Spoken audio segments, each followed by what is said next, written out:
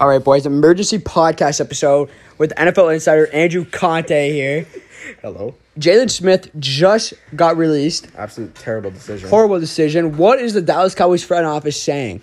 I have honestly no clue. They have to pay the full freaking contract, still $7.2 million? It makes no sense. Okay, well, tell me this. Are they saving cap space by doing this? No. Are you sure? No. You're not sure? I'm sure that they're not. Oh, okay. But why do you think they made this move? I have no clue. Maybe they like Van Der Esch, but he's injury prone. He's super injury prone.